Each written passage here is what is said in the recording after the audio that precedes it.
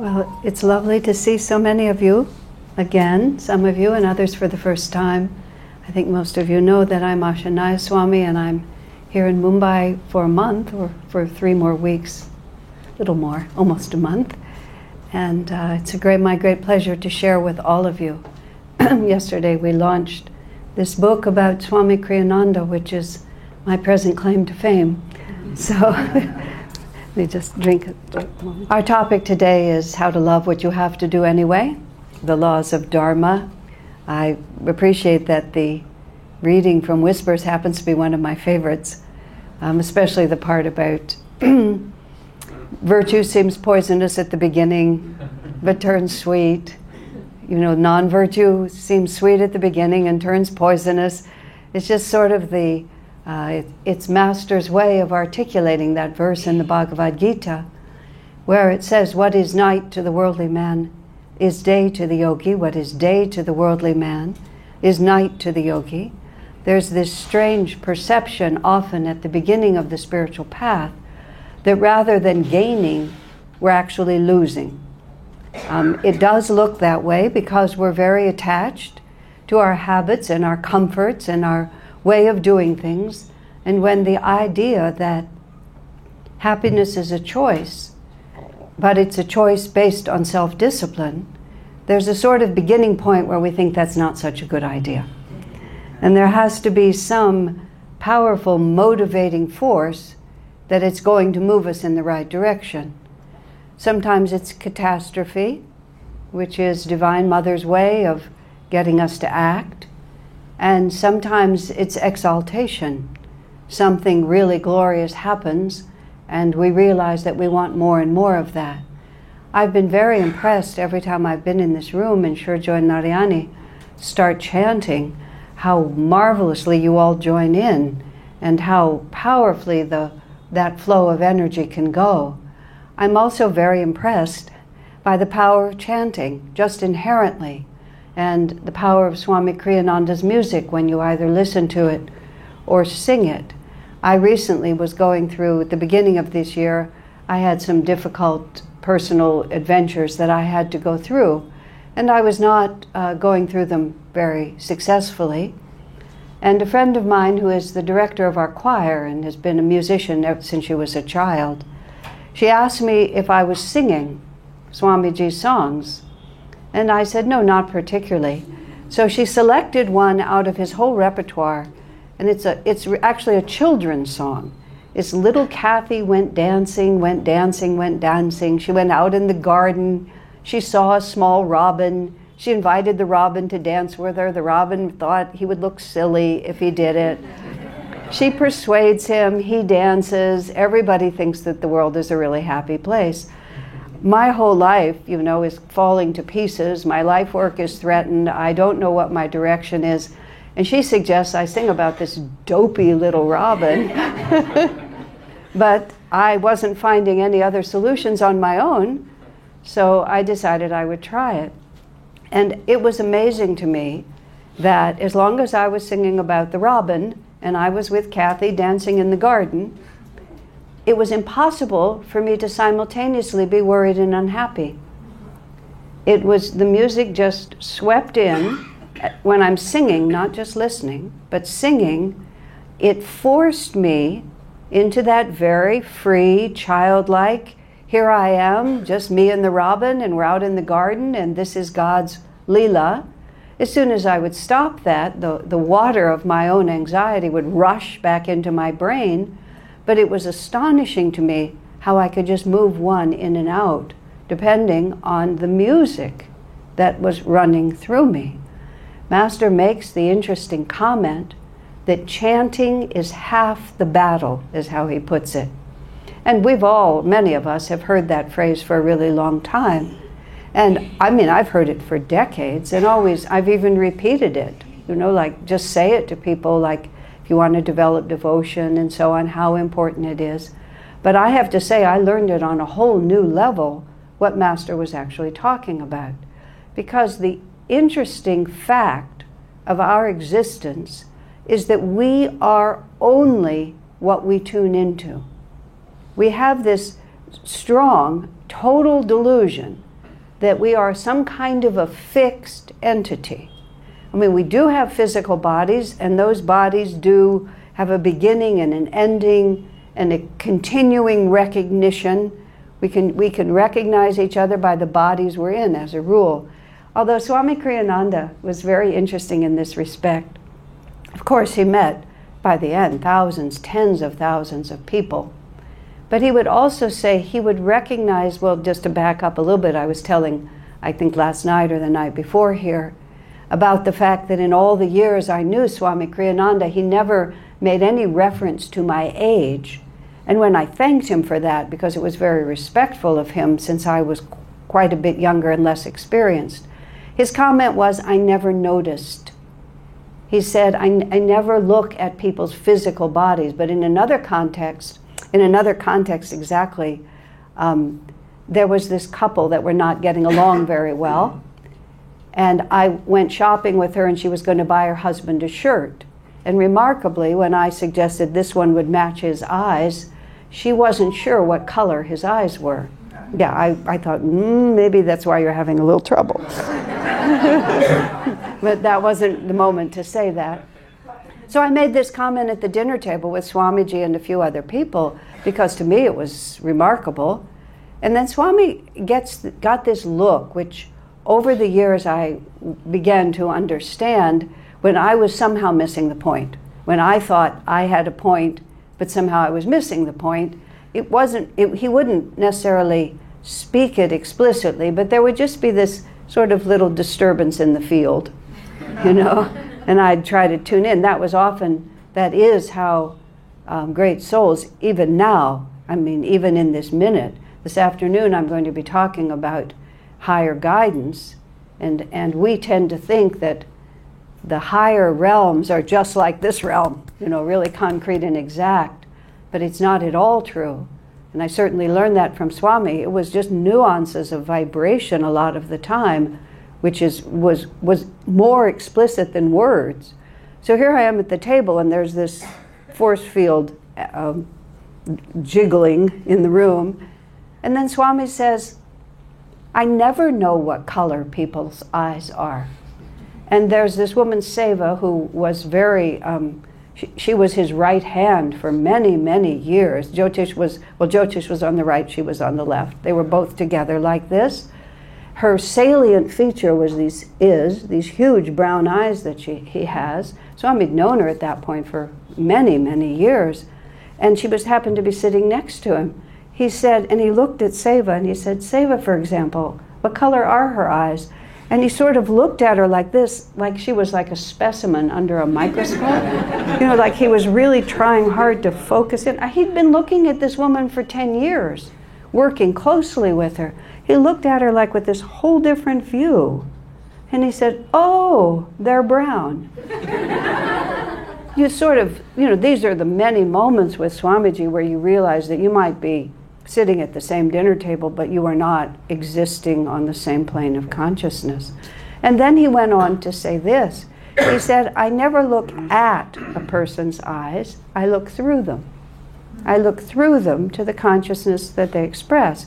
Eyes are the window of the soul, is what people say, but apparently literally.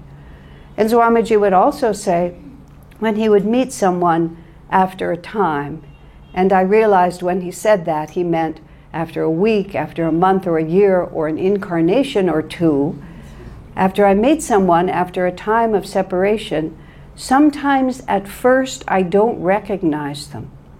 But when I look into their eyes, they come into focus, is how he put it. A friend of mine who didn't see Swamiji all that often commented how many times he'd seen that. That Swami would sort of look at him, he would remind Swamiji what his name was, and then he could tell that Swami didn't know who he was, and then it would sort of click. Oh, yes, there you are. You know, in a gap between when he told him his name, but the name didn't register until the consciousness registered. Now, this is a long story to say all we ever are is our consciousness.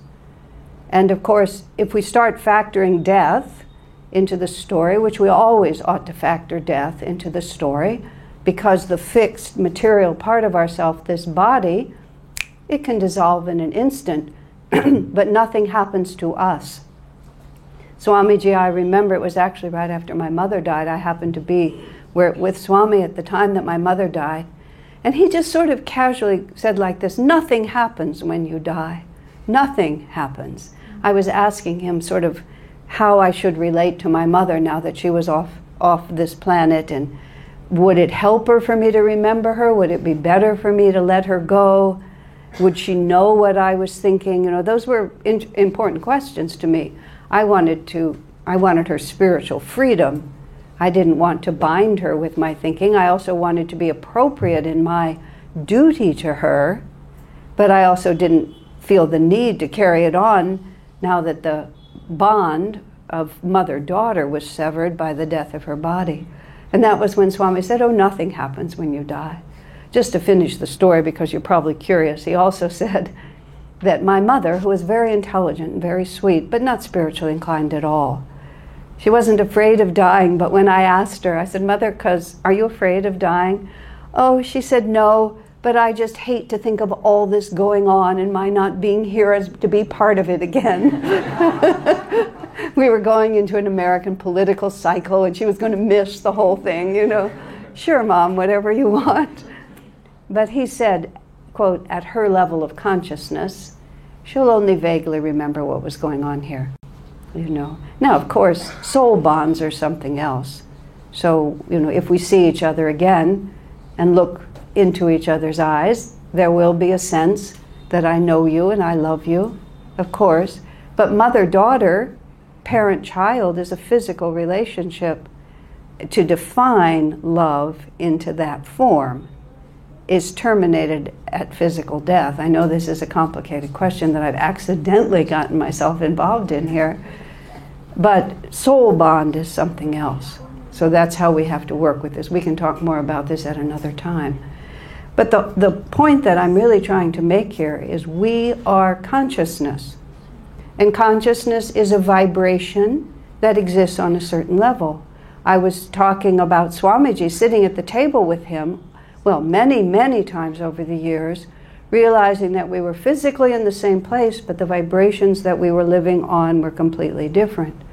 So what this tells us is that in any circumstance, we think it's the physical conditions, but what's actually determining everything is the vibration we choose to attune to.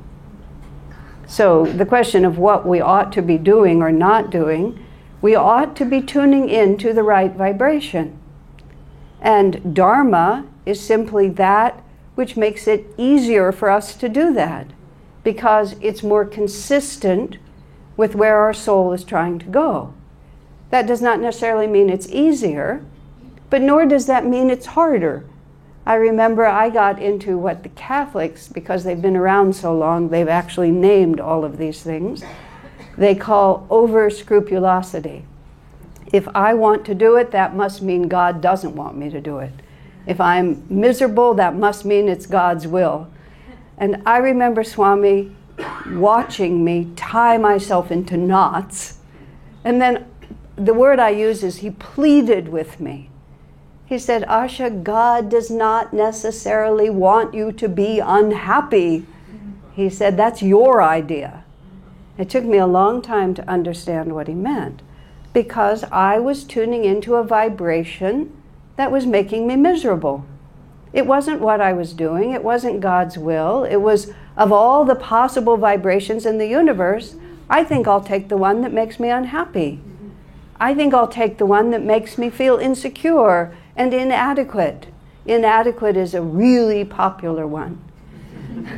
A friend of mine had a great syndrome of just always feeling no matter what she did, it was never good enough, which is not unusual, especially in competitive societies like we live in. She was delighted when we hit upon a mantra for her. I am perfectly adequate, she said. And she would repeat it to herself. I am perfectly adequate. I am not the best. I am not the worst. I am simply perfectly adequate. It was progress from God doesn't love me because I'm so incapable or whatever it was. So Dharma we make complicated because we make it a material world decision. And yes, of course, sometimes we do have to make decisions. Let's not be naive. We do have choices about many things that we have to do. But the only thing that our soul cares about, the only thing that God and Guru care about, is what we are doing with our consciousness. Because ultimately, every single form that we have right now will go away. Within 100 years, none of us will be in our physical bodies anymore. Within 1,000 years, probably nothing on this planet will be here anymore. And all of the things that we carefully build up, goodness, you all know that in India more than anyone knows that. Your one civilization is built upon another. And the greatness and the importance is just washed away by the sands of time.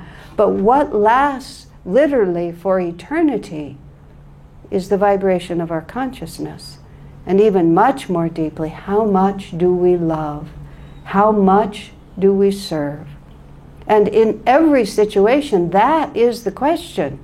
God really doesn't have an opinion about the rest of it, because that's not his department, so to speak. You know, his department is our soul welfare. I know Swamiji would talk about the fact that his primary responsibility with people was just to maintain a relationship in which he could help them. And sometimes people would make terrible mistakes, and he would try to mistakes because, this is what I was wanting to say, a mistake is not like a catastrophe. Mistake is just doing something that's going to make it a little harder for you to hold your consciousness in the right place. But nothing can make it impossible for us to hold our consciousness, because in the end, that's all we have. And in the end, that's the one thing we can control. Yes, it's easier to control it if the challenges are not overwhelming. But unfortunately, if God wants to teach us to be heroes in controlling our consciousness, he will pile a lot of weight on us. For a very brief period of time in my life, I actually went to the gym and lifted weights. I found it, for me, it was so unspeakably dull. I just couldn't bear it. But I learned enough to know that you have to keep adding weight. You know, oh, look, I'm good at this. I'm really good at this. You know, I just go and I just do this. And then no, that's not actually what it's meant to be. Everybody would think that you're just being foolish and wasting your time and your membership if you just get the smallest weight and prove how good you are at it. So every time you go, if somebody's guiding you and you're not just left to your own devices, they just make it a little harder. Because they make it a little harder, we get a little stronger. And then pretty soon that which seemed impossible is not impossible at all. It's just natural to me. Now, any mother or father or good teacher doesn't want you to just stop where you are right now. You know, often little children just, why do I need to learn? Why do I need to learn math? Why do I need to do anything? From the parents' point of view, there was a girl at Ananda village who was very devotional when she was very small. And she particularly loved the Virgin Mary. So her mother gave her many stories about the different times that the Virgin Mary had appeared, especially to children. So this little girl was about 6. She calculated it out, and she noticed that much of the time the Virgin Mary appeared to children who were tending sheep or goats. So she decided her ambition in life was to become a goat herder, because that would increase her chances of seeing the Virgin Mary. And so she tried to explain to her mother that she wasn't going to school anymore. She just wanted to go somewhere and learn how to take care of sheep and goats. You know, it all sounded quite reasonable and was totally charming, of course. And gradually she was persuaded to do something else with her life. But this is about how informed our own thinking is. And our Dharma in life is to love and to serve and to gain mastery over our consciousness, to be able to tune into that vibration which, what? Makes us aware of the joy of God. That's all. You know, my my little saga that fortunately now is in the past that I had to go through at the beginning of this year, I just lost connection with the joy of God. I began to think in all the ways that, we all think. Nobody loves me. People ought to understand me better. This is too hard. Why is this happening? This isn't right. All of these things. Then I went out in the garden with the little robin, and I was dancing in the garden with the little robin, which is more true, actually. Because in the end, all we have is our consciousness. And if we respond properly to life's situations, and properly means not to forget our relationship with God. I recently saw a documentary. I seem to be talking about the Virgin Mary, who is not an image of the divine that I'm normally tuned into, but right now. And it was about the visions in Medjugorje in the former Yugoslavia. She's been appearing there for 30 years to these people who started out as children and are now grown-ups with children of their own, and she's still appearing. And one of those visionaries made this wonderful statement. She was talking to a man who was an atheist. And she said, Mother Mary, she always called her Mother, Mother never calls people unbelievers. There in the Catholic tradition, you're a believer, you're not a believer. She never calls people unbelievers. She just refers to people who are unaware of how much God loves them. Now, isn't that a marvelous way to think about it? Like, are we unaware that God loves us, or do we remember that God loves us? We pray every prayer, Divine Mother, Heavenly Father. Now, there's two ways that repeated prayers can be done. One is we try to get them out of the way. Mother, Father, Jesus, Babaji, Krishna, Lahiri, And the other way we do it is every time we're so surprised, there they are. Now, because I am really here with Mother Mary, I'll do one more. A friend of mine, her mother was a devout Catholic. Actually, 2 of her children were part of Ananda, so she's a very devoted mother, but she's a very devout Catholic, particularly devoted to Mary. When she was dying, all her children were with her, including the 2 who were Master's disciples. And at just a couple of minutes before she died, she sat up in bed and said, Hi, Mary, just like this, just like a little child, because apparently the Virgin Mary had come to get her. It was just right at the end. She was so excited. Then she lay down, and moments later she passed from her body. But that's the relationship we should have. So when we pray, we're not getting it out of the way. It's, hi, hello, Divine Mother, I'm so glad to see you. If it was your own living mother, and you loved her deeply, you wouldn't greet her just to get it out of the way. You would greet her because your heart leaps up in joyous recognition. That's what's being asked of us. We are children of a Heavenly Father and a Divine Mother, and whatever we experience of love in the human world is just the merest symbolic representation of how we are really loved.